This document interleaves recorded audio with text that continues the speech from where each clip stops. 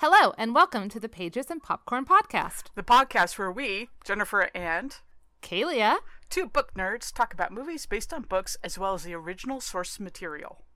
2 warnings. This podcast uses barnyard language. Why limit ourselves to only nice words? Some things warrant not so nice words.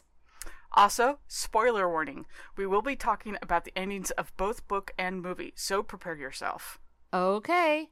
Let's get into it.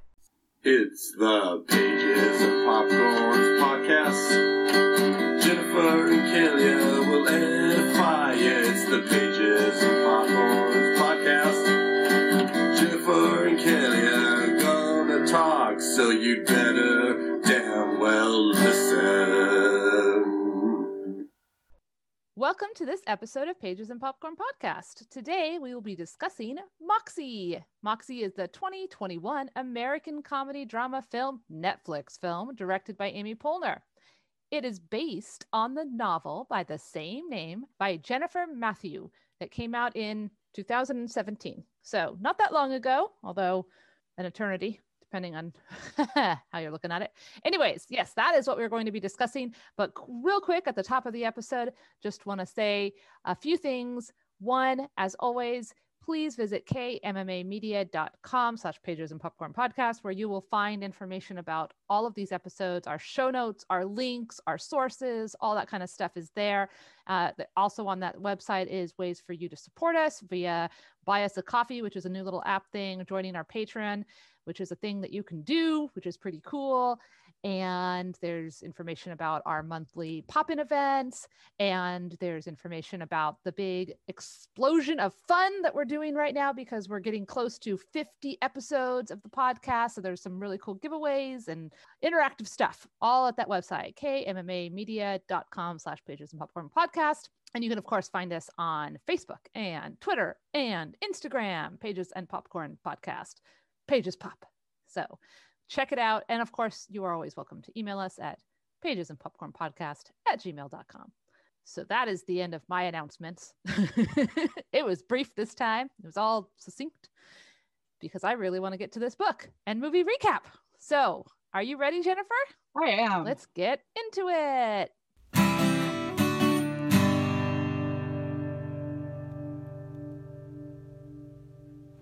I feel like I should go, Rebel Girl, Rebel Girl. Yeah. Okay. I'm going to do our book recap. Like I said, came out in 2017, and it is a YA novel.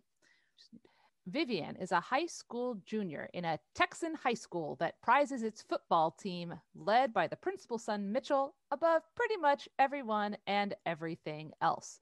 The football players are allowed to wear sexist, gross t-shirts to school, verbally harass the other students, mostly the girls, and disrupt class with no consequences. Vivian is bugged by all this, but hey, it's just the way it is. Except suddenly she starts to think, does it have to be this way? There's a new girl in school named Lucy, who seems to be upset by all of this, and a new boy in school named Seth, who Vivian likes, and he is definitely not a football player jerk. And Vivian's best friend is Claudia, and who's also way more accepting of how everything is. There's a whole other little gaggle of girlfriends that these two girls have, but we'll get to those in a little bit. Importantly, there's also Vivian's mom, who was a punk rebel in the 90s, alt girl bands, fighting authority, riot girl, etc., etc. She has mellowed with age and being a widow, and the whole having to leave Portland and return home to Texas after the Vivian's dad died. So now mom is a nurse and she's pretty settled, and Vivian is the dutiful daughter who never rocks the boat. Vivian is bothered. She feels bad for Lucy, who gets picked on and hasn't made any friends yet, but not enough to do anything, until at a pep rally before a football game, a football player named Jason, also wearing a gross t-shirt, pelvic thrusts at Lucy, like in her face, just to make her uncomfortable in front of everyone, and nobody cares. The principal is like, ha ha ha, silly boys, and Vivian kind of snaps, but only kind of. She takes the rest of the day to simmer a bit and then, gasp, doesn't go to the football game. This is kind of a big deal for her. Instead, she makes a Moxie zine and then makes copies of that zine and then takes that to the school on Monday and hides it in the girls' bathrooms. The zine is basically like, hey, are you tired of these boys getting away with being gross? If so, decorate your hands with hearts and stars on Friday. Vivian doesn't really have a plan. She just wants to do something and to maybe feel out the rest of the girls at the school. Of course, this is a big deal at school. Everyone freaks out, like, who made this and why? And who's going to do it and why? And Claudia is like, ew, feminism. And Lucy is like, let's burn it all down. But most of the girls are pretty confused. On the big day, Vivian and several other girls actually do have the drawings on their hands, including some of the girls of color. Vivian is like, oh my God, feminism can be like, I don't know, for everyone? Wow. Okay, the new boy Seth, he also has the drawings on his hands. The school administration starts doing random, punitive, and really sketchy dress code checks on just the girls and punishing them all willy-nilly, and it is gross. Again, we have the game of responses. Some girls are like, whatever, it's just life. Others are bugged, but accepting.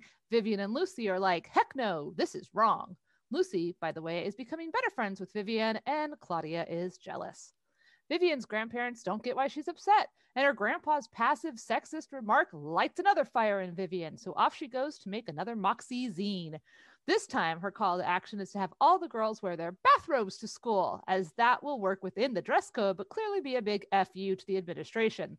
Again, she makes it in secret and hides it in the bathrooms, and again, the girls all try to figure out who is going to participate. Also, Seth sees her putting them out, and he's all impressed with her, and they flirt, and it's cute. So the big day arrives and a bunch of girls are there in robes. Some of them have regular clothes on underneath and some do not, and it is kind of awesome.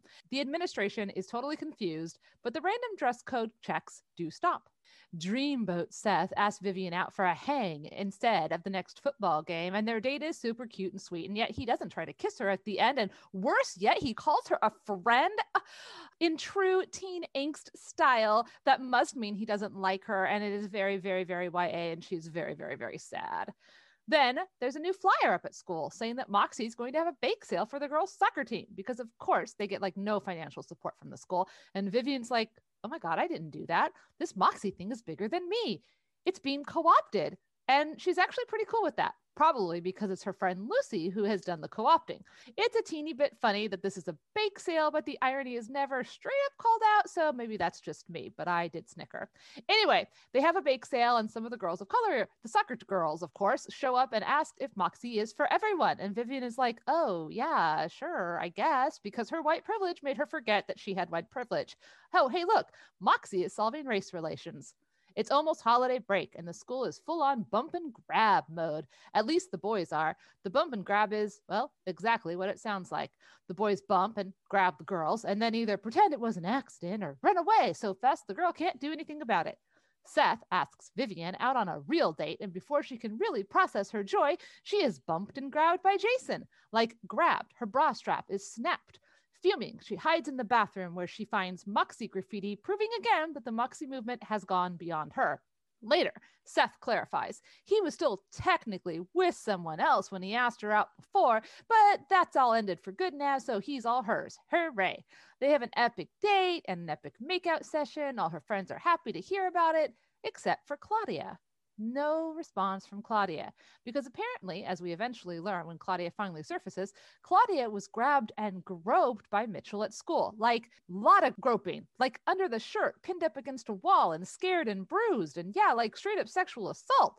She tried to report it to the Vince principal, but she was told that she should be flattered. And then he just waved her off, telling her to take the break, to just forget about it. Claudia doesn't tell her parents or anyone, just Vivian. And Vivian also decides to not tell anyone. But that fire has been lit again. Cue another issue of Moxie, this time with stickers that say, you're an asshole, and instructions to mark the property of any boy who has been, an asshole. This goes over well with the girls at the school. They are stickering all over boys' lockers and stuff. One guy even gets a sticker to the chest, and the principal gets a few on his car. Okay, now the administration is pissed. There's an assembly for just the girls where the student vice president, a pretty perfect girl named Emma, who has not participated in the hand decorating or the bathrobe thing. She's like very cheerleader perfect, and Vivian sort of dislikes her. Well, anyway, she's there with the principal. She gives a lecture to the girls, all the girls at the school, about proper ladylike behavior.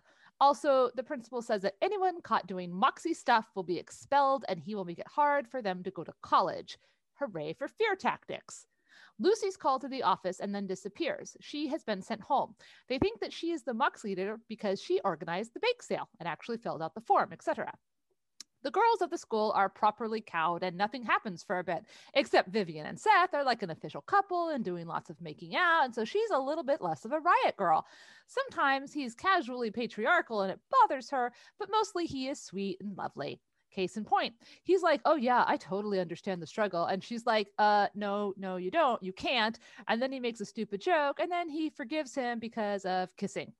Valentine's Day comes and goes, and then the girls are at a slumber party. Now that they have dismantled the dress code checks and the bump and grab, it's time to head into March Madness, where all the girls in the school is ranked as most or least fuckable, and there is a quote-unquote winner. The boys are not subtle with the ranking, and the critiques on the bodies of the girls, it is all over the internet, etc.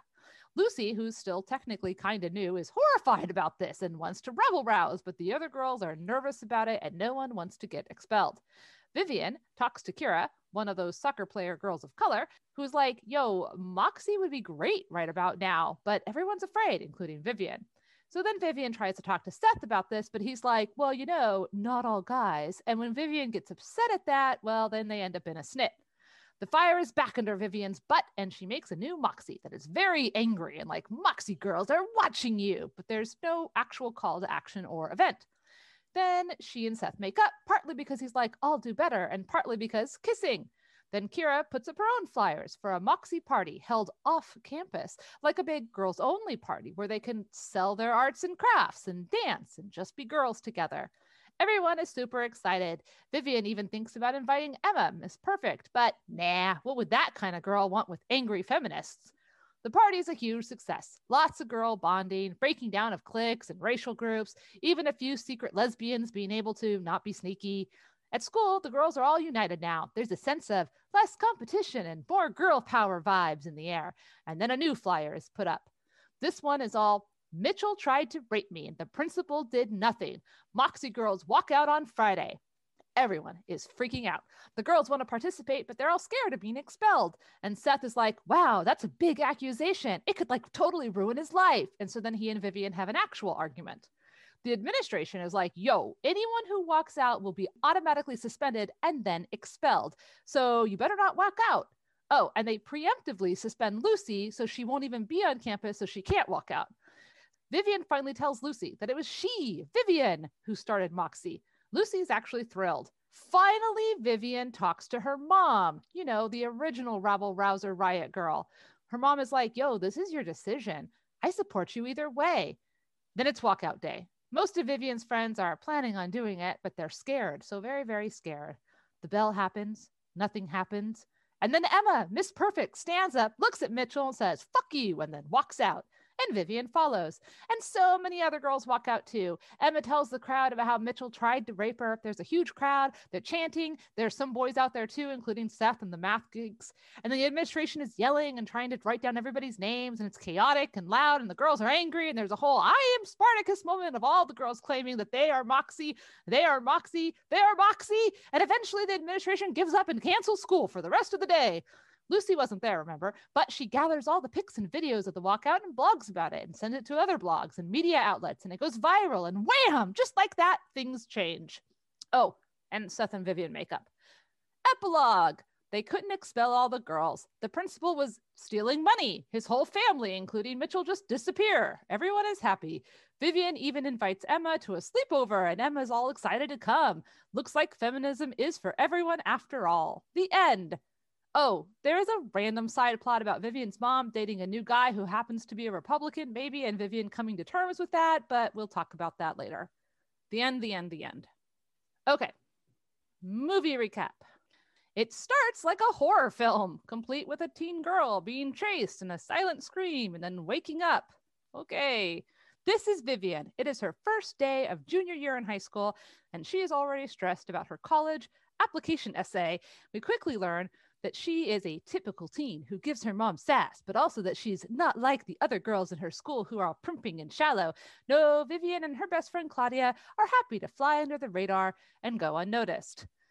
At school, we see Emma, the head cheerleader, a sassy girl in a wheelchair, the black soccer girl team players, and a new girl with dreads. And of course, there's Vivian and Claudia. There's also a gross ranking game going on, starting on day 1. But again, Claudia and Vivian are both disgusted by it, but also kind of sort of taken part. The football players are gross, no surprise.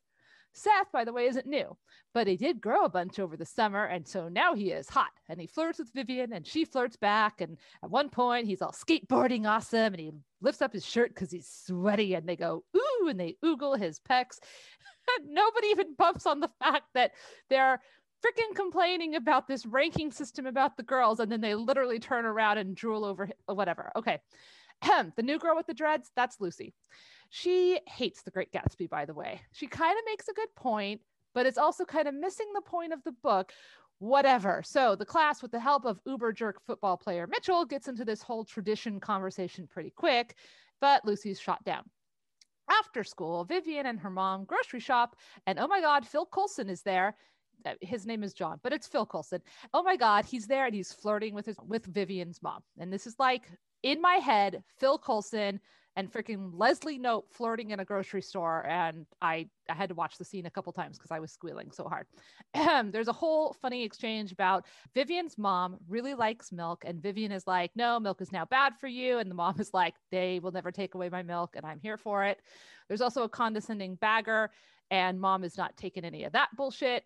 Okay, whatever. Vivian is still worried about her college essay. She has to write about a cause that she believed in.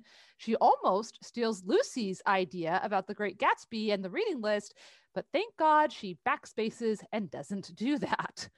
At school, Mitchell hits on Lucy and is super gross. And when he gets rejected, he spits in her drink because he is an asshole. Lucy complains to the Principal Marlene Shelley. Principal Shelley says that, well, I think he was just bothering you, not harassing you, because, I mean, that's a different amount of paperwork. And then she freaking gaslights Lucy and is a total bitch. Vivian talks to Lucy, tells her, just ignore Mitchell. Lucy challenges her. Guys like that are dangerous. Oh, silly, says Vivian. Just keep your head down. He'll bother someone else. But no, Lucy is not interested in that. She wants to keep her head up high. Vivian starts to listen to Rebel Girl and look through her mom's old stuff, including a kick-ass leather jacket with pins, and her mom has a lot of things from the Riot Girl movement, like a huge box of flyers and photos and zines. It's all about the zines. Now we're at a pep rally. The soccer team is upset because, they actually win games and they get no money or attention. Nope, all of that goodness is saved for the football team and the cheerleaders. The ranking list is posted during this pep rally and everybody's phone buzzes and everybody gets to see it and it's all spammed. And okay, the categories flicker across the screen real fast, but there's things like so-and-so has never been touched. So-and-so is the best hand job, the most down to fuck. Something called FM&K, which I decided not to Google. Somebody gets the best rack and most bangable goes to Emma, that head cheerleader. Vivian is like sitting here realizing in real time how messed up all of this is. And the soccer girl, Kira, gets best ass. Claudia seems actually jealous about this. Vivian gets most obedient. Lucy is a whole new category. It involves the C word that even Netflix won't say. Lucy tries to show the principal, who's like, oh, no, that's social media. It's not my thing. Sticks and stones, la, la, la, la, la. Lucy's not having it. Neither is Vivian, who leaves and says she isn't going to the football game. At home, that fire has been lit, and Vivian pumps that Riot Girl music and gets to work. She's reclaiming the Moxie word and making her own art project. It's an art montage with angry girl rock music, and I'm here for it. In the rain, Vivian goes to a copy place and makes a shitload, her words, of course it means 50, copies, and then at school she's putting them in the bathroom, and then two girls come in and they find the stack, and soon the zines are all over the school. Mitchell is bullying Lucy, and he thinks that she wrote it. There was dirt bags of Rockport High list in Moxie, which is pretty funny.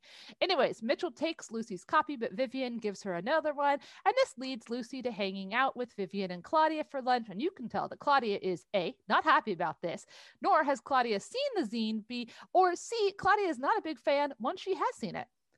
There is a call to action. It's the same one, the hearts and stars on the hands. And Claudia is like, but why? What is that going to do? Vivian doesn't know exactly, but there's no question that she is drawing those hearts. Vivian doesn't even tell her mom, and I don't know why.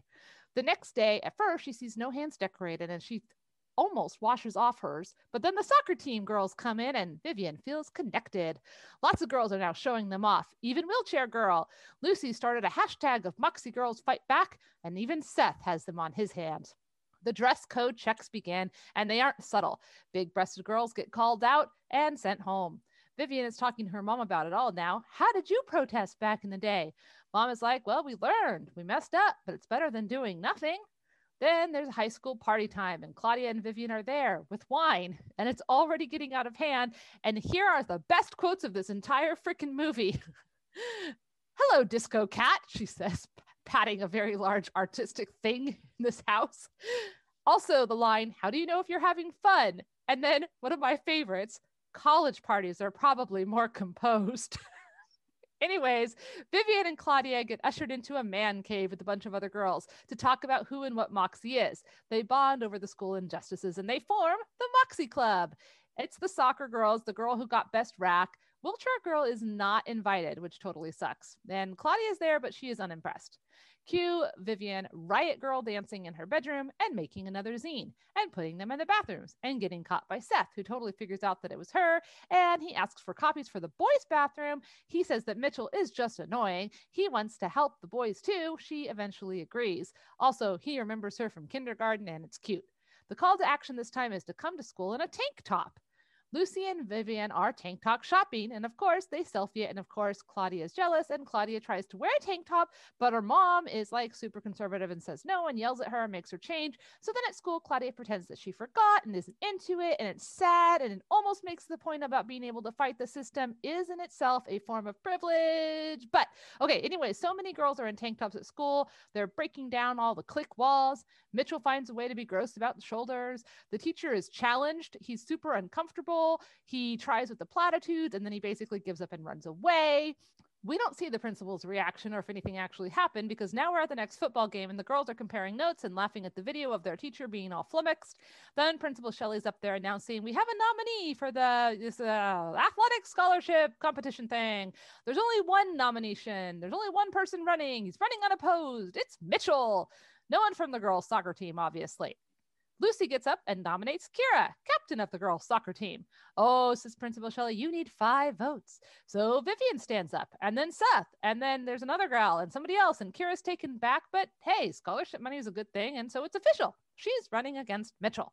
Claudia bails. Vivian follows her. They have a little snit. Claudia is jealous and upset and storms off. Vivian and Seth bail on the game and hang out eating candy, and it's cute. And then they sneak into a funeral home. There's a lot of flirting. Seth lists all the American dolls up through Kit. He missed Luciana, by the way. Then they okay, this is weird, but maybe I'm just old. They lay in a coffin and listen to music. How romantic. He takes her home. There's no kiss. He looks super nervous. Then he admits that he does like her. And then he babbles. And then she kisses him. And it's cute. Then mom is like, yo, I need to meet this boy that you're kissing. Ugh, mom. Cue teen anger attitude. Back to the competition between Kira and Mitchell. They're like, yo, Kira should totally get the money. She wins games. He doesn't. The girls are talking revolution. Emma overhears, but she isn't really invited, so it's awkward, and then she leaves. Moxie officially endorses Kira. There's flyers all over. Claudia joins Moxie by registering them with the school so they can legally hang their flyers and posters up and they won't get ripped down, which is nice. It's a very nice peace offering. So then Vivian and Claudia make up. It's even Claudia who gets them into a party space through her volunteering. I think it's like a retirement community of some sort. There's a bunch of old ladies. They have a dance party. It's the Kira is totally about to win dance party. It seems a little premature, but okay. The middle school girl band who plays this party is everything. It's a band called the Linda Lindas. I looked them up. It's awesome. Anyways, Lucy and one of the soccer girls have a kiss and it's awesome. And I almost cried because nothing this good is going to last and you know bad shit is coming. But for now, big party, lots of girls dancing, happy girls being happy. Next day, Mitchell's given a platform to talk about the competition. Of course, they didn't give Kira a chance to talk. Mitchell's like, everybody, I'm a victim. There's a secret group called Moxie. They've bullied me. If you let them win, they could bully you next. Dun, dun, dun. Seth and Vivian's mom meet, and it's funny. It's like this amazing scene again about if milk is bad for you. I'm so with mom. Milk is the bomb, and it's also the hill that I'm going to die on.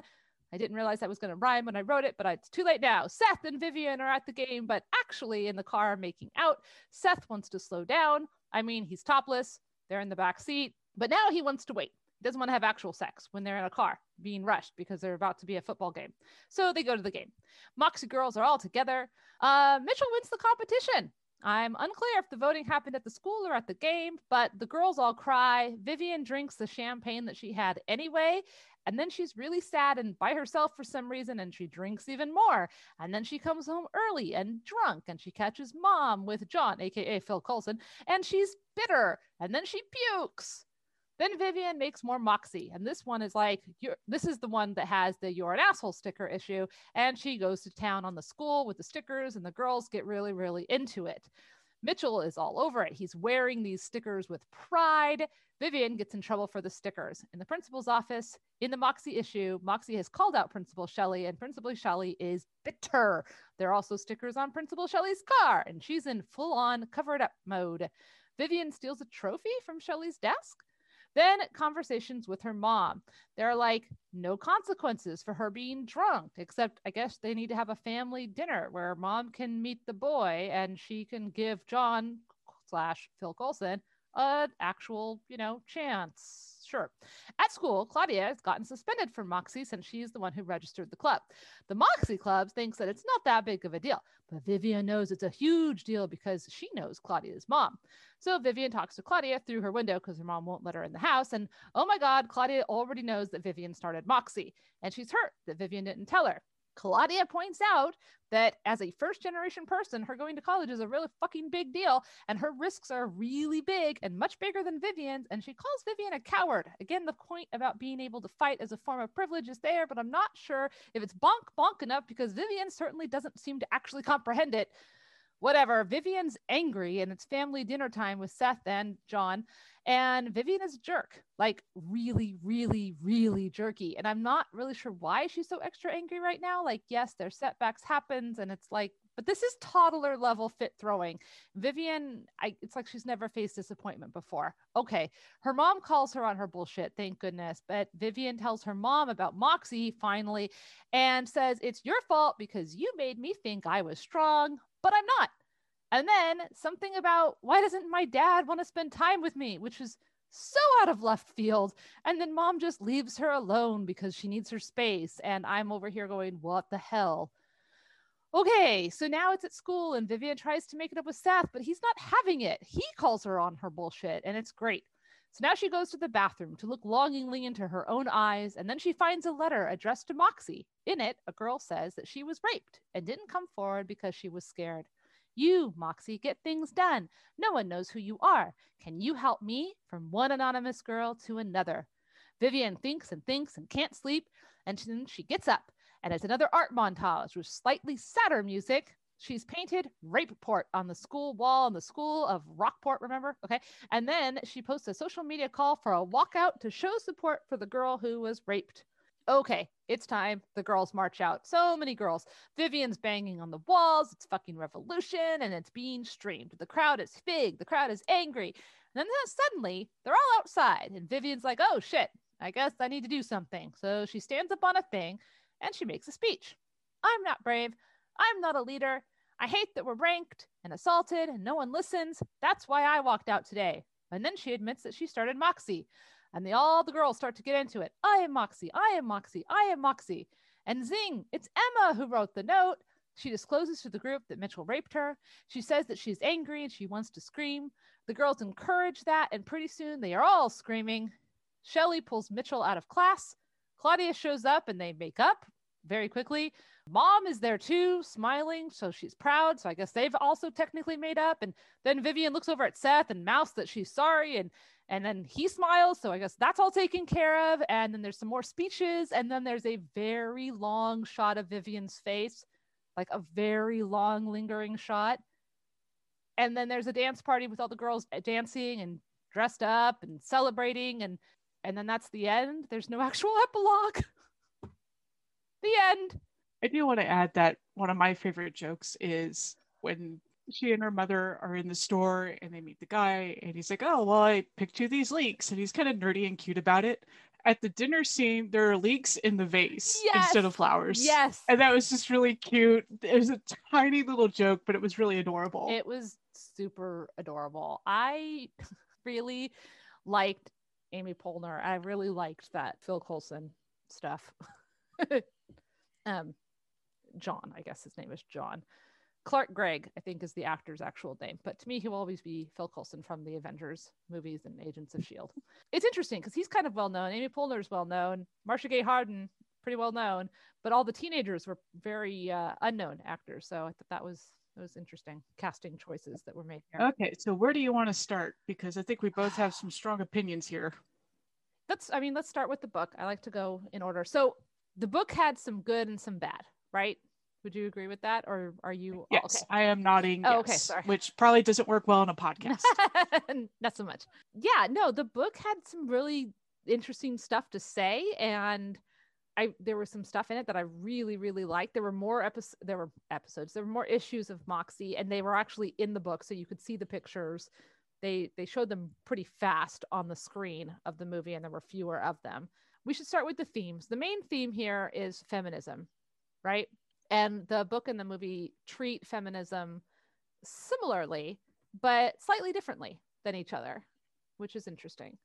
So in both cases, you have a white girl who gets radicalized, sort of, by the idea of it doesn't matter and it's not that big of a deal until it happens to me. First of all, that's a dangerous thing because that is what lends to like in-group, out-group thinking. And then you don't fight for policies for other people because if it doesn't affect you, it doesn't affect you.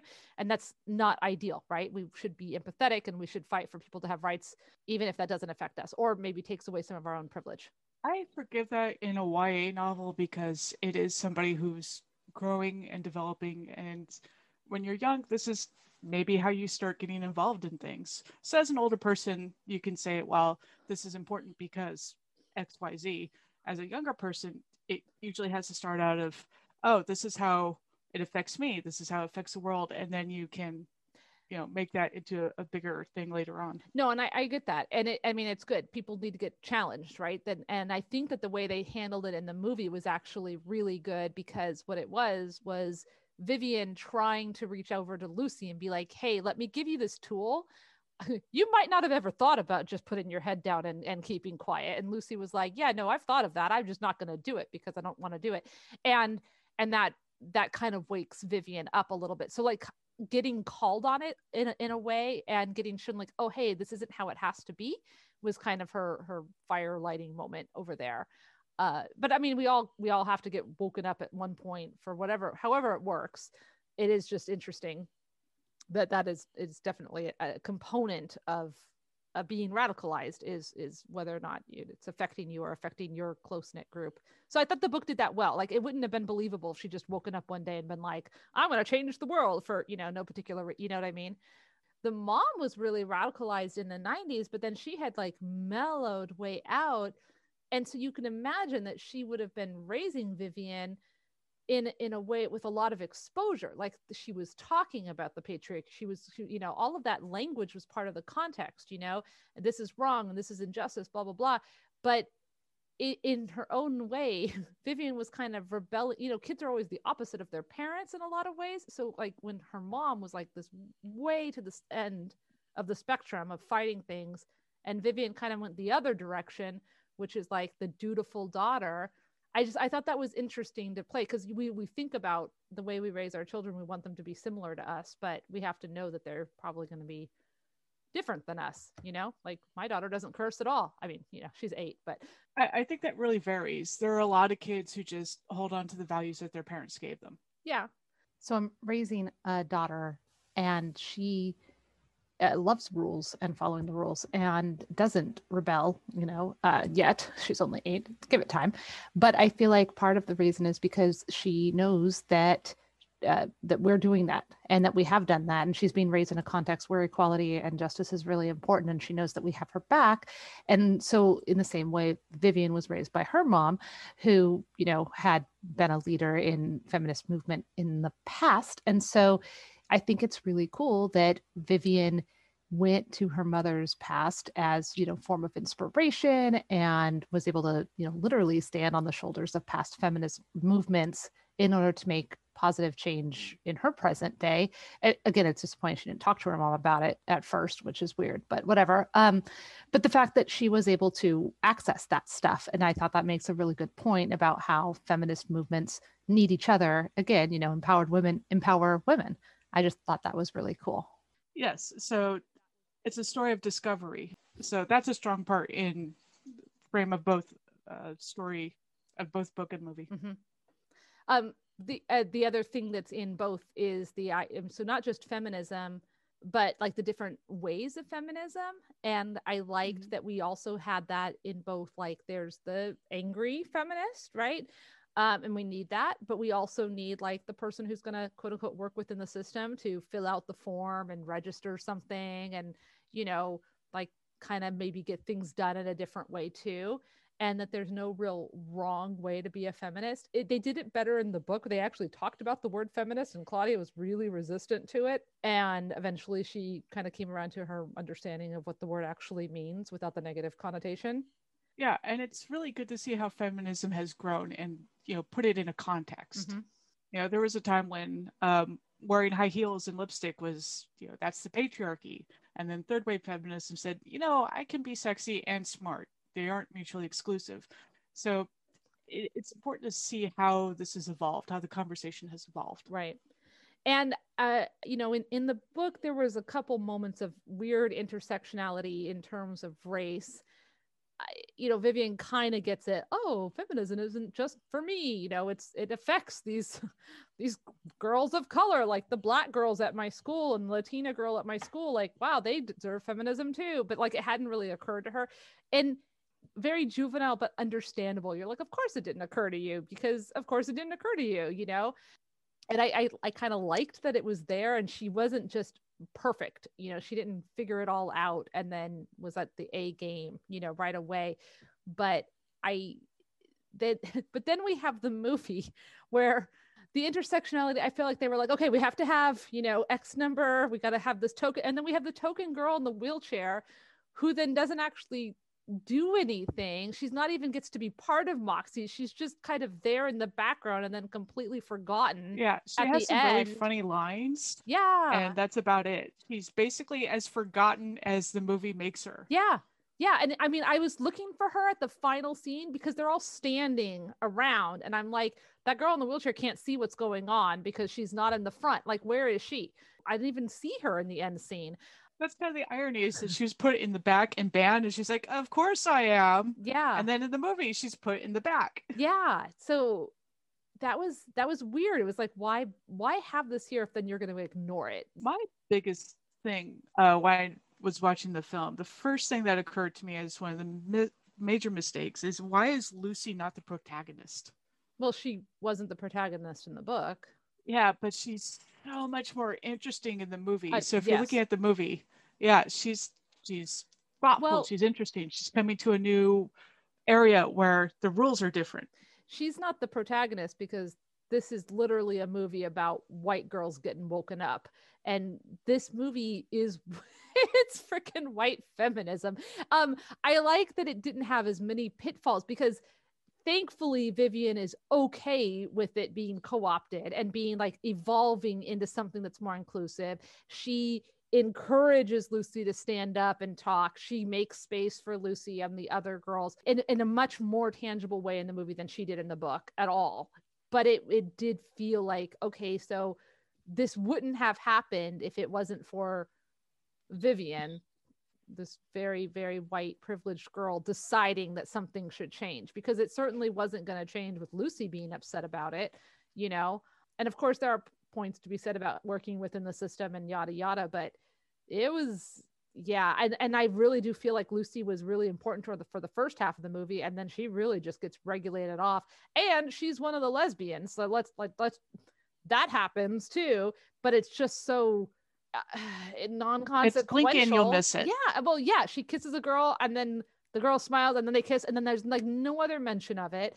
And And it was like, well, why is that? Because that's like, okay, Lucy's the angry feminist because she's queer and black, and then this girl's an angry feminist because she's part of the soccer team and she's queer and black, and and da da da da. And then I had a couple of problems with this movie, but her anger towards the end seemed so toddler. So I've never been disappointed, and I've never had to deal with. It seemed like a lot, and it wasn't her.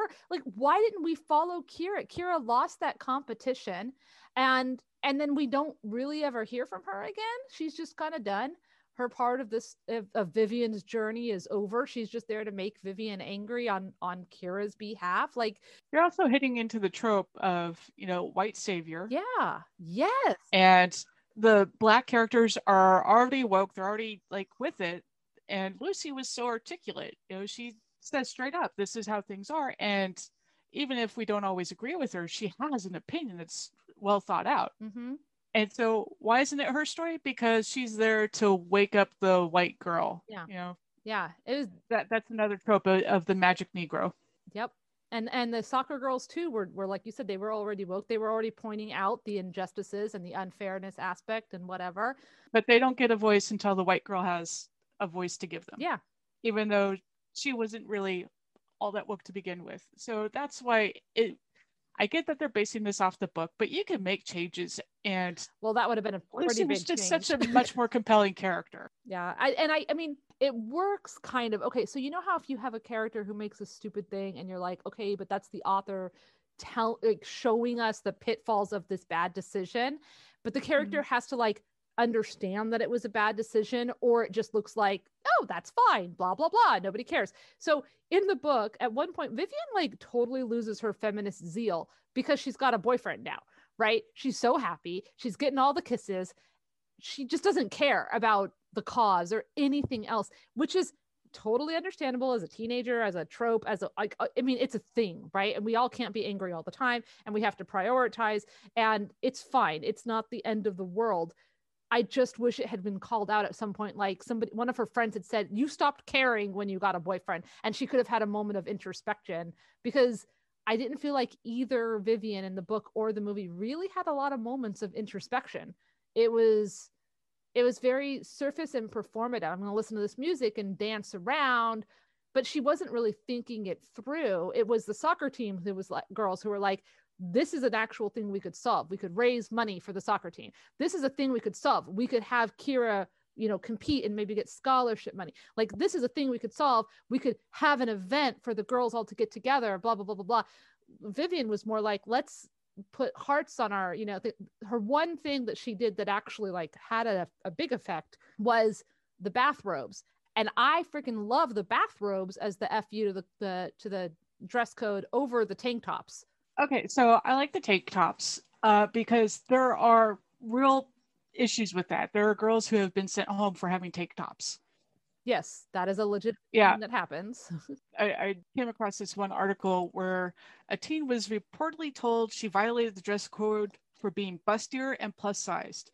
And her shirt's fine, but because she's bustier, she has to dress more modestly than other girls. Not an isolated incident. I mean, to bring it into our personal lives, my kindergartner was forced to change at school because she was wearing a shirt that showed it was a high neck, but it had thin straps and her shoulders were exposed. Her best friend was wearing one of those shirts that literally have the cutouts and her shoulders were okay. No more skin was being shown, but my kid in kindergarten had to put on a special t-shirt. Or was it first grade? It might have been first grade. I'm sorry. I think it was first grade. That makes all the difference. Yes, it really does. She was 6, right? A special, and she was called to the door of her classroom. Okay, so interrupting class, and then the male teacher, who wasn't actually a teacher, he's like not the vice principal, but he's like some other staff guy who has a lot of authority at the school, called her to the door and then said that it wasn't appropriate what she was wearing, and that she could either go to the bathroom and change, or she could change right there. And he was handing her this big t-shirt, meaning he meant for her to like she would go and take off her shirt and put on this, but she thought he meant like take off my shirt right here and put on this. So she ended up putting this other shirt on over top of her tank top. Girl, it was 100 degrees. So now she's wearing double layers. And when I got there to pick her up in the afternoon, she's wearing this huge thing. Her face is all red and hot because it's so hot. And I was fucking livid. She doesn't go to that school anymore for a lot of reasons. But the dress code thing was a thing because I'm sorry, they're first graders. Like, shut up. Well, there's also something to be said. We live in an area that gets extremely hot. Yes. You know, there's reasons why Californians are kind of known for, you know, wearing a little bit less because it's fucking. Yes, the point is valid. Dress code violations and dress codes are like, they just tend to be sexist and they tend to be bad. And there's been a lot of stuff. And in the last 20 years, the last 10, even in the last 5, there's been a lot of inroads made about it. The fact that in the book, they were like, we are going to follow the letter of the law and put on bathrobes to draw attention to the stupidity of this dress code by technically not breaking any rules. The bathrobes are definitely more a call to attention. Yes. The bathrobes put the focus on the dress code policy itself and like the ridiculousness of it, whereas the tank tops are like, you don't want us to show skin, we're going to show the skin. And then of course you got people like Mitchell who get to be like all excited about it and make gross comments. But yeah, no, I like that was my favorite call to action in the book. And yeah, I just want to point out, because there's so many great examples of women who just get tired of bullshit. So there was a Cornell student who stripped during her thesis because one of the professors said, well, you know, you shouldn't be wearing that outfit. She's like, well, fuck you. And she went down to her underwear and bra and presented the rest of her thesis. There's lots of cool ways to fight dress codes for sure. And they should be fought because they are based on patriarchal, sexist bullshit stuff about boys not being able to control themselves. But I liked the fact that the bathrobe wasn't about the bodies. It was about the big FU to the stupidity of the dress code. And I like the heart and flowers or stars and what stuff on the hands. That's super cute. Very visual, very 90s Riot Girl thing, because that was a thing. There was definitely a thing with that. And then when I was in college too. So with the movie, I just want to say it feels like there are a lot of missed opportunities when you almost had a really good discussion and then just didn't quite do it. Mm-hmm. So Claudia's situation where she tried to wear a tank top and then her mother yells at her and she can't, and then she has to pretend that, well, yeah, I just forgot, ha ha ha. Right. And it's so sad because she could have said, I tried and my mom wouldn't let me. Like, attempting to fight and being stomped down doesn't make it any less of a thing that you tried to fight, right? Like that. And you said it earlier, it shows a lot of privilege that Claudia doesn't have. Mm-hmm. So I loved it when she came up the other day and she's like, well, let me fight in my own way, because that is the smart lesson as the waves of feminism have evolved. Mm-hmm. Is, well, everyone has to do this thing, and that excludes a lot of women who maybe don't want to do that thing. Exactly. And I think it also was like, you know, when she got suspended and the girls were like, oh, it's no big deal, it's just a suspension, and Vivian knew, no, this is a really big deal, this is a bigger deal to Claudia. You know, Vivian getting suspended because of Rebel Girl, I mean, we saw her mom, right? Like, we knew her mom wouldn't be as upset as Claudia's mom would be. And that, again, like, that's that privilege of not just your coloring and your gender and your whatever. Situational context is important. Exactly. Did you cotton on that the girl who was trying out for the musical, that girl was trans? Yeah, it was. I got that from the notes. I didn't get that from the movie. Okay, this is how I got it. She says at one point, there's a girl, she's femme presenting, and she says, nobody will call me by my new name. That, to me, having enough trans friends and being part of the LGBT community means, okay, you have transitioned. Like, that's like a non-subtle way of just being like, okay, something's changed. And then when she was trying out and they called her CJ, and I was like, got it, an androgynous name. And then the fact that we bothered to get to see her trying out for the girls lead in that musical, because that was the extent of her part. She was there in the little Moxie club group. She complained that nobody called her by her new name, and then there she was trying out. So like, I knew it had to be relevant, otherwise why would we have her there? And okay, yes, trans. So with your background, that's a flying neon sign of this person's trans. Right. If you don't have that background, it's like, well, what? That's, yeah. It's weird. Yes. And that's kind of what some of the problems with this movie was. Again, we have a girl in a wheelchair that doesn't do anything but be in a wheelchair. She's a little sassy and then she gets forgotten. We have a trans character who's technically there with enough to give us in the LGBT community who might be super, vigilant and aware to know that she's there, but not enough. And there was a couple other moments too where I was like, did this black character over here even ever get a name? Like all of this stuff, I feel like there was a list. They were like, this book is too white feminism and not inclusive enough. So let's make a list. And then let's make sure that we've got one of each of all these things so we can have a very diverse cast. Huzzah! But they didn't really think it all the way through or really utilize those characters. It's hinted at, but not really confronted. And I think if they were smarter about confronting it, it would have been a much better film. Right. Well, and even the thing with John, with the boyfriend in the book, pretty quickly, she's like, she sees his car. He's got this thing like a Republic. It's literally a candidate's name on his car. And she's like, whoa, that's the Republican candidate. Mom, you're like a freaking Democrat. Are you okay with this? And she and her mom have a couple of conversations about it. And part of Vivian's angst about John in the book is that he's a Republican and he's so different than what her mom is and what her mom stands for and blah, blah, blah, blah, blah. And part of it is that, her dad is dead and she's a teenager and she doesn't want to think about her mom having sex or having a relationship and she's a self-centered teenager. Okay. In the movie, we don't get any of that until the dinner. She just straight up doesn't like John from the beginning for no reason, even though he makes a great, funny, good impression with the freaking leaks in the store and he's Phil Coulson.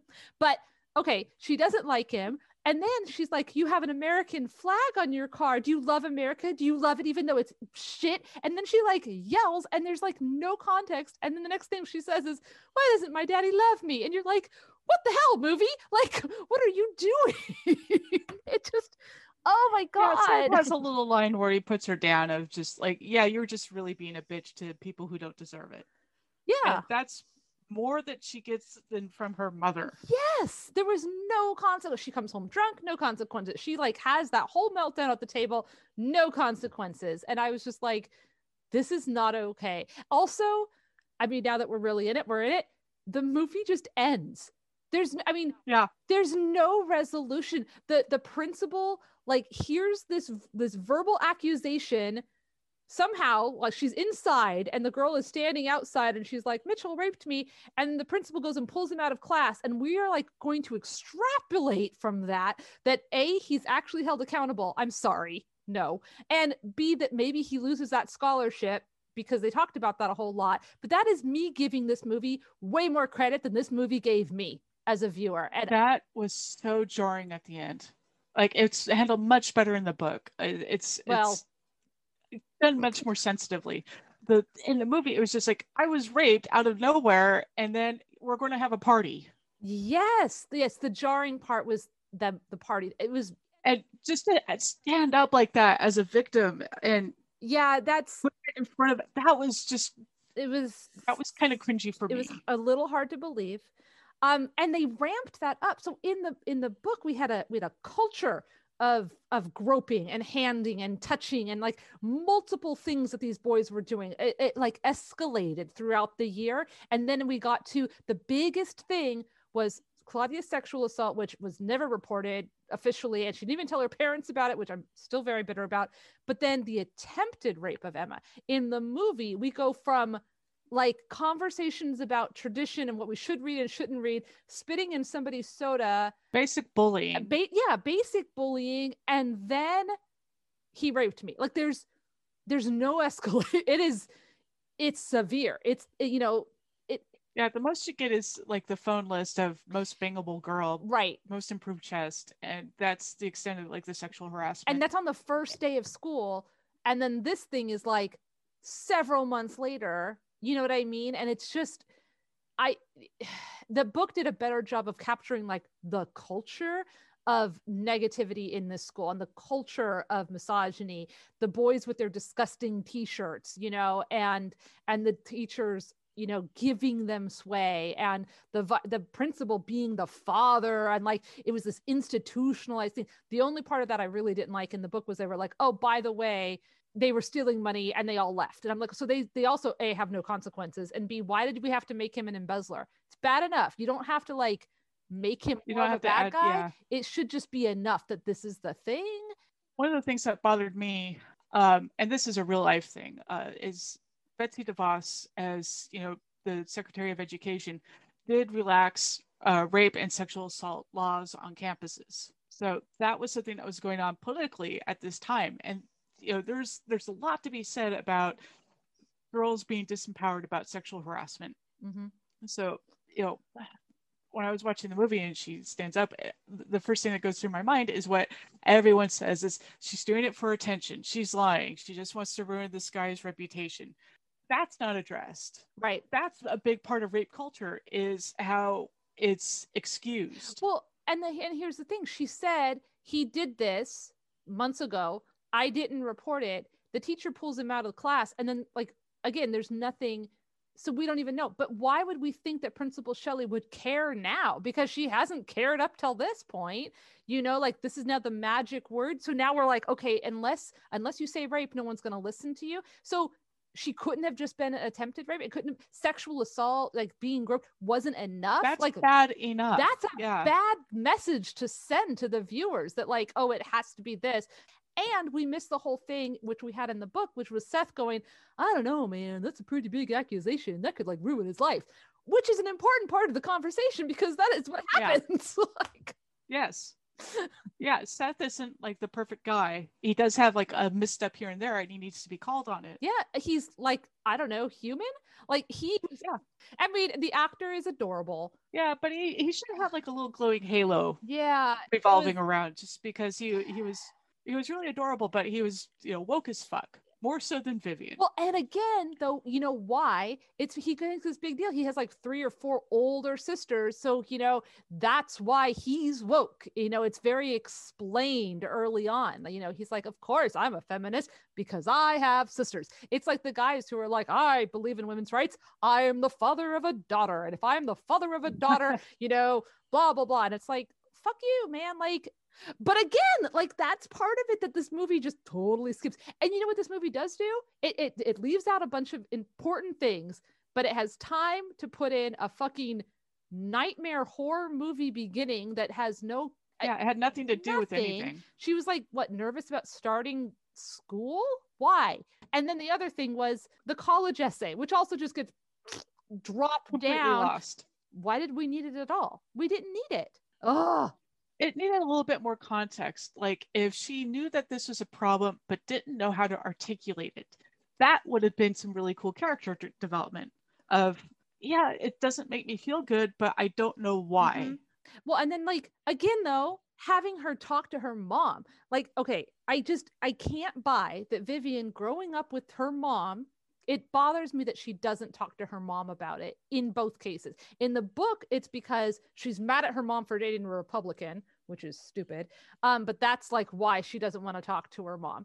And again, talk about missed opportunities. You could have had a thing like, things aren't always as black and white. There are moderate Republicans who are not evil cretins. There are, leftist people who are assholes. Like, there's good and bad in every, whatever. Unless you're a Nazi, there's no good over there. But you know what I mean? Like, there's good in all the groups. So like, you can have relationships and friendships and all that stuff with, people on the other side of the aisle. You can have difference of opinions. That doesn't make you an enemy. And her mom tries to get that in the book. She's like, I voted for this person. He voted for that person. But basically it's all politics. Like, they both want what's best for the state, blah, blah, blah. And Vivian's like, not willing to budge. She's got this very black and white, you're either for me or against me, blah, blah, blah. But she doesn't really ever get to a point towards the end where she's like, realize that there's subtle shades of gray. It's never really acknowledged, and it should have been. And then in the movie, we just drop that all completely, and she just doesn't talk to her mom because she's a typical teenager. And I'm sorry, that beginning thing where her mom's like, I want a picture of you on the first day of school, and she takes a picture of her mom, is just cruel. As a mother, I'm like, what the hell? Not okay. I would totally do that as a teenager if my mom made me do that. She's typical teenager. That's like her whole character in this movie, is that she's a typical teenager. So she's going to be sassy and rude and drink champagne straight from the bottle, and a wander date in a coffin. And yeah, lay in a coffin and listen to music, which is... It made me think of 90s films where all teenagers hung out in a couch in the middle of nowhere. Like there's this big field and a couch, and that's where they Yeah. all hang out. And I'm like, that couch would be nasty. Cold, wet, as disgusting. fuck. Yeah. Yeah. Yeah. It's just we want to be edgy, Yeah, let's so be edgy in the coffin. And also, somehow that coffin was wide enough that they could both lay in there without being like pelvic to pelvic, right? It was a very G-rated coffin in there, which was also stretched the credulity a smidge. yeah. I think it would have been like cooler if like he had a cousin who worked at like a marina or an aquarium, and you could go through all these lights and explore. Just if you want to do something different, you can without it being Right. Well, and I weird. mean, there are teenagers and teenage things, the edginess of like, because I remember being a teenager and not being obsessed with death, but like definitely being mindful of death. And like if Vivian or Seth had either one of them been that kind of teenager, a little goth, a little emo, you know what I mean? Like go in and be like, oh, pick out a coffin. What does it say about you based on what color you pick or something? But it literally was just like, here's this place we can like walk around. And I know that they did it because in the book, they were on their date and this little town in Texas, everything shuts down because everyone's at the football game. So that literally nothing's open. And Seth is new. So they're like cruising. She tells him like the big thing in town is to cruise the Sonic. And he's like, oh, okay, I don't want to do that. So so he's like, well, here's the big parking lot. We can drive around in circles in this parking lot. It happens to be the funeral home. We're cruising the funeral home. That's funny, right? Because it's like built in. But this was just like, hey, let's go hang out. I don't know. Yeah. And they made it not Texas, but a California high school, which I also thought was a choice. Yeah, there's a different culture, and the football thing in Texas makes a lot more sense. Especially since this team couldn't win a game to save their lives, right? Like, but they're still getting like massive amounts of perks and privileges. Like they get to eat free at like the best Italian restaurant in town. All of the stuff. Yeah, I was just like, no, I mean, this works in Texas. Yeah, I did like the gender change of the principal to be Principal Shelley was, or Marlene Shelley. I thought that was a smart choice because it shows that like not all women are part of feminism. Not all women are kind of on the team. No, for sure. There are a lot of women who support patriarchy because it's a system and it either it's working for them, or even if it's not working for them, great, it's better than the alternative, or they want to be the cool girl or the chill girl or, whatever. Yeah, it's conditioning. There's a lot of reasons for it, but that was smart in that it's not just girls against boys. It can be just women trying to find equality in a world, men and women who don't understand that this is a problem. Yep. No, for sure. That was, I think, one of my favorite changes. I do have a list. Let's see here. I think I've already settled things I disliked. Most of them are on the college essay, the nightmare at the beginning, the resolution, I've already said most of my stuff that I didn't like. The stuff I liked. The band was awesome. The Linda's. Oh my God. So good. I thought the acting was good. Yeah. Considering that they're teenagers and they're mostly unknown, they did a good job. Let's see here. I liked the Claudia stuff. Here's a weird thing. They cut out in the book, she has more than just Claudia as friends, which I thought was important. She had a group of friends. So she wasn't this like under the radar loner weirdo nerd girl, right? She was like part of not the it crowd, but like, mid-level, right? In the movie, she seemed a little less than mid-level. She seemed a little whatever. But in the book, they got rid of her little group of friends. They put it all into Claudia. Okay, casting. But then they added Bradley, the mascot. Why did we have so much weird? I didn't even put him in my recap. He's so inconsequential, but we had a lot of airtime with this random dude named Bradley, who was the mascot, who got picked on by the football team. That was very confusing. I guess it was supposed to be a little bit of comic relief, but yeah, it's like, okay, he hurt his wrist and please don't high five right him. Also, it was his house that had the high school party, which, I mean, that was the most well organized high school party I've ever seen in my life, and his house was awesome. Oh my God. Okay, here's the thing. I went to high school parties in high school. I went to high school parties with drinking in high school. I went to high school parties with drinking and too many people and kegs. Like, I did that. They've never looked like they do in the films, in TV and movies, ever, ever, ever. And this one just was excessive.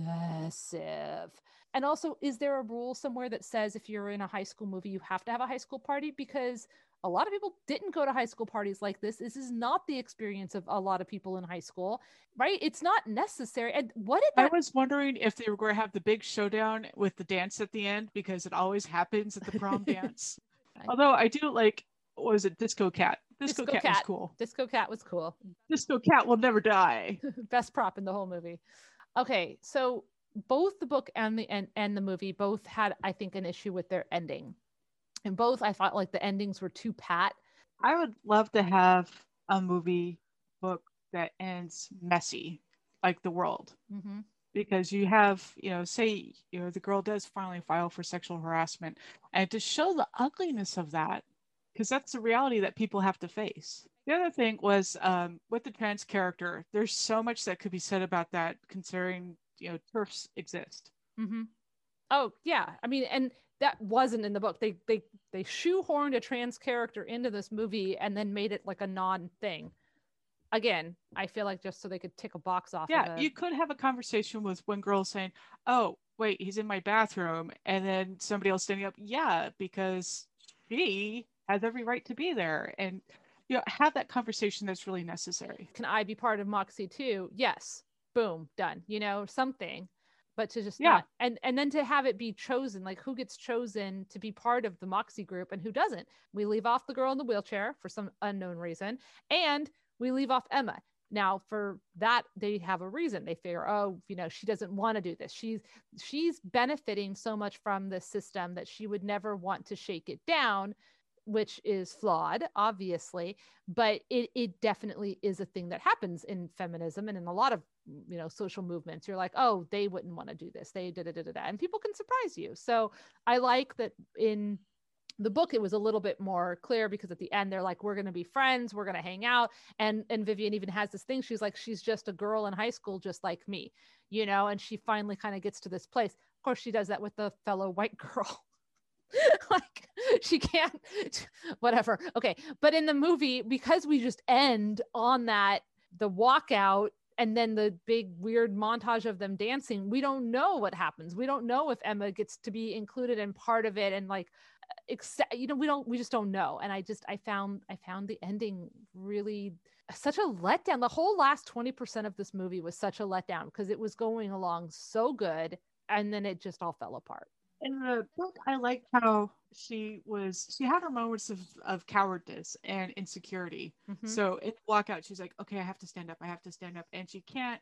And I like how human that is, that even though you're trying to do a thing, it's still scary. Well, and in the book too, like she's like, the beginning, she's like, I felt bad for Lucy sitting over there all by herself, but not bad enough to invite her to sit with me, because that's a risk I didn't want to take. I didn't want my friends to think about me, blah, blah, blah, And it's very real, and it's very understandable and universal. And it's how you grow as a person, is to have those experiences of, oh yeah, I really didn't like it when I did that. Yeah. Looking back, I wish I'd done something different. Regret. That's what makes you an adult.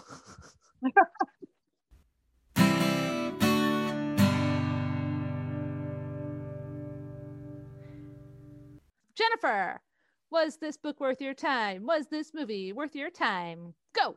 For teenagers, this is a good book as an introduction to what feminism is and issues that come about. The movie, I thought, was earnest. At times it was very cute, but it ultimately fails. Okay. I will say, I think this book is good if you are already on the path of wokeness, feminism, rah, rah, rah. Because if you're not, I feel like this book would be very easy to say, all of this shit happened in one high school. This is so unbelievable. What's going on in my life isn't like this. Therefore, it's not so bad. This is so overblown and cartoony that it doesn't affect me. It's not real. It's obviously fake, la, la, la, and then not really take in the actual messages of it.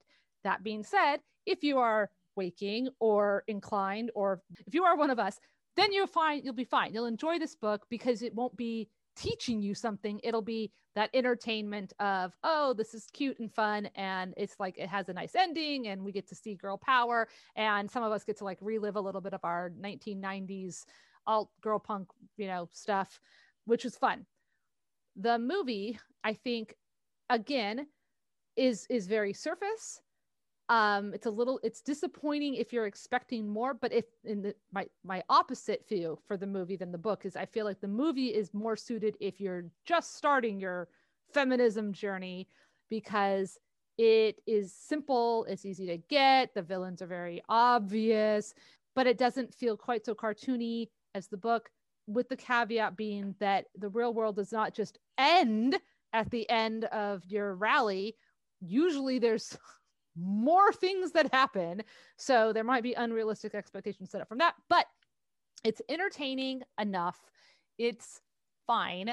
It's lighthearted. I think it's well suited for like the beginning point of a younger teen or any gender really to think about casual sexism and why we should totally be smashing the patriarchy. Yeah, it's almost a little too lighthearted, but it was fun. And you know what? Sometimes you need a fun movie. The best part of this movie is the soundtrack. And I will put that in our show notes because yes. Now, real fast, I want to say that there were some reviews that are worth noting. So Kirkus is like a pretty big book reviewing place, right? Okay, they review things ahead of time, and then people read their reviews, and their reviews can really affect pre-order sales, and pre-order sales is how you get on like New York Times bestsellers list, etc. And this Kirkus review that came out for this book in 2017 is one of the worst paragraph reviews ever, because it is all about, well, where are the boys? How come we didn't talk about the boys? This is so unfair to boys. Oh my God. Literally, this review is, yes. I just have to, it says, there are troubling moments when Vivian excludes willing male participants, seemingly suggesting that achieving female empowerment requires gender separation. Moxie moves dangerously towards vigilante justice when it's used to accuse a student of attempted rape. Vivian's incensed reaction when her boyfriend suggests its anonymous accuser might be lying ignores the American judicial system's core tenet of due process. Further, the novel fails to educate readers that qualified police investigators, not school officials, must be alerted in accusations of criminal behaviors. They literally, and there's only like 3 other sentences of this review I didn't read. This review missed the entire fucking point. Thankfully, they got majorly dragged, and there's a lot of like backlash against that review, which it deserves. So, yes. Yeah, cops are really, really bad at processing rape kits. It's just the system in general. If you ever look up statistics, it is incredibly disheartening. Right. And I understand why Claudia wouldn't want to disclose to her parents. I understand. I think, again, though, this is a time when this is the responsibility of the author to say, but you should have a trusted adult, right? Like that's the thing when we tell kids, like if you're scared or something, if there's a teacher or someone at your church or your parent or your aunt or somebody, because, oh my God, like nothing changes if nobody talks about stuff. And, you know, again, she tells Vivian what happens, and Vivian doesn't tell her own mom. And I found that horribly sad and terrifying. That and then it's just never really addressed. Claudia's assault is never addressed in the book. Yeah. You know, I will say in the movie they actually show Lucy going up and trying to say this is a problem and getting shut down. And that's very early on when she's doing the bullying thing. Yes, Lucy says, you know, he's dangerous, and Vivian's like, no, he's just annoying. And she's like, no, guys like that are dangerous. And she's right. She's proven right at the end. Yeah. But it was like, oh God, I mean, it hurts. And you can believe it because that is a thing girls don't want to disclose for a variety of reasons, but it's tragic, and it should be treated as tragic and not treated as this plot point and then forgotten about, right? It needs more weight to it. So anyways, I know a lot of people have their opinions too about the movie and whether or not it was successful or not. You obviously didn't enjoy it as much as I did. I did have a question for you. If you were a script doctor, how would you fix that ending? You know what? You ask me this every time. I do. Well, I was thinking about it because she has that college essay. I would like to see her in front of a college board at the end, maybe giving a little or you do this for an essay and have her like explain, have a good sort of wrap up where you get her final thoughts and what she learned. That would have been good. Yes, I agree with that. Something about, I learned this.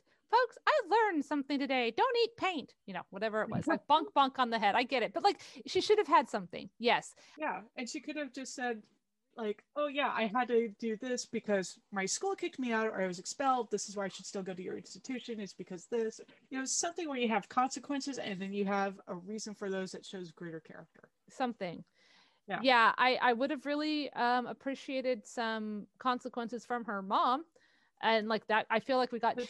She's the cool mom. I don't care, man. I feel like we got cheated out of a conversation between Vivian and her mom, and even really Vivian. Like, it was so fast. It was already long. Like, the movie's not short. It's not a short movie.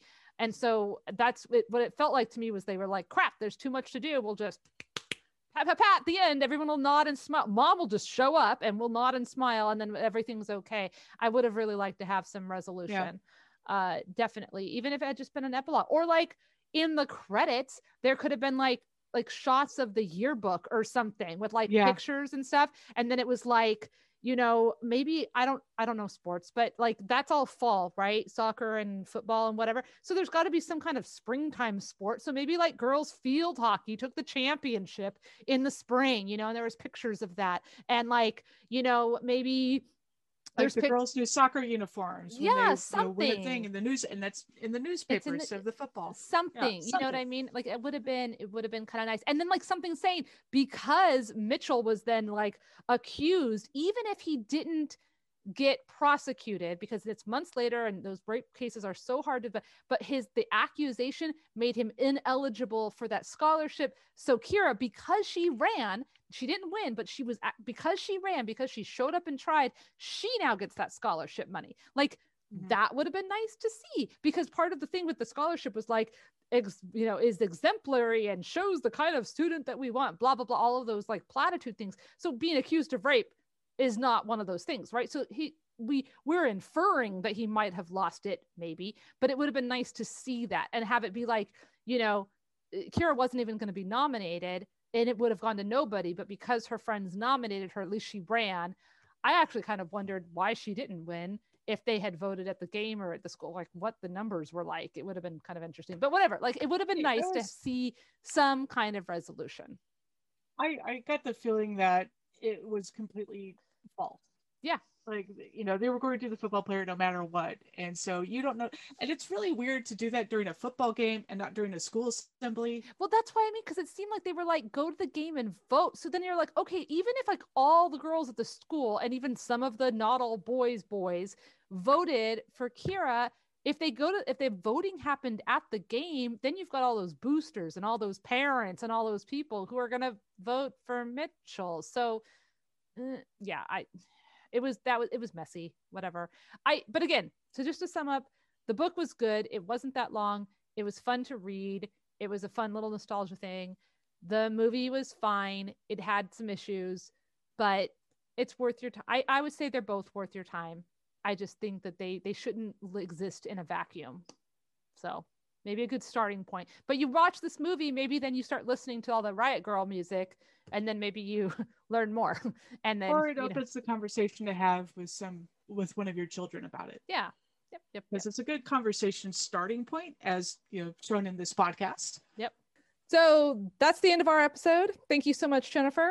This, in case you are listening in real time, is our 49th episode, which is super exciting. I mean, our 50th episode is right around the corner, and we've got a bunch of fun, cool 50th episode things going on this month. So make sure you check out KMMA Media /Pages and Popcorn Podcast, and you find Pages and Popcorn Podcast in all the places where you find things like Facebook and Twitter and Instagram, and not Pinterest. And we will see you next time when we discuss another book versus movie and tell you, is it worth your time? Thanks for listening.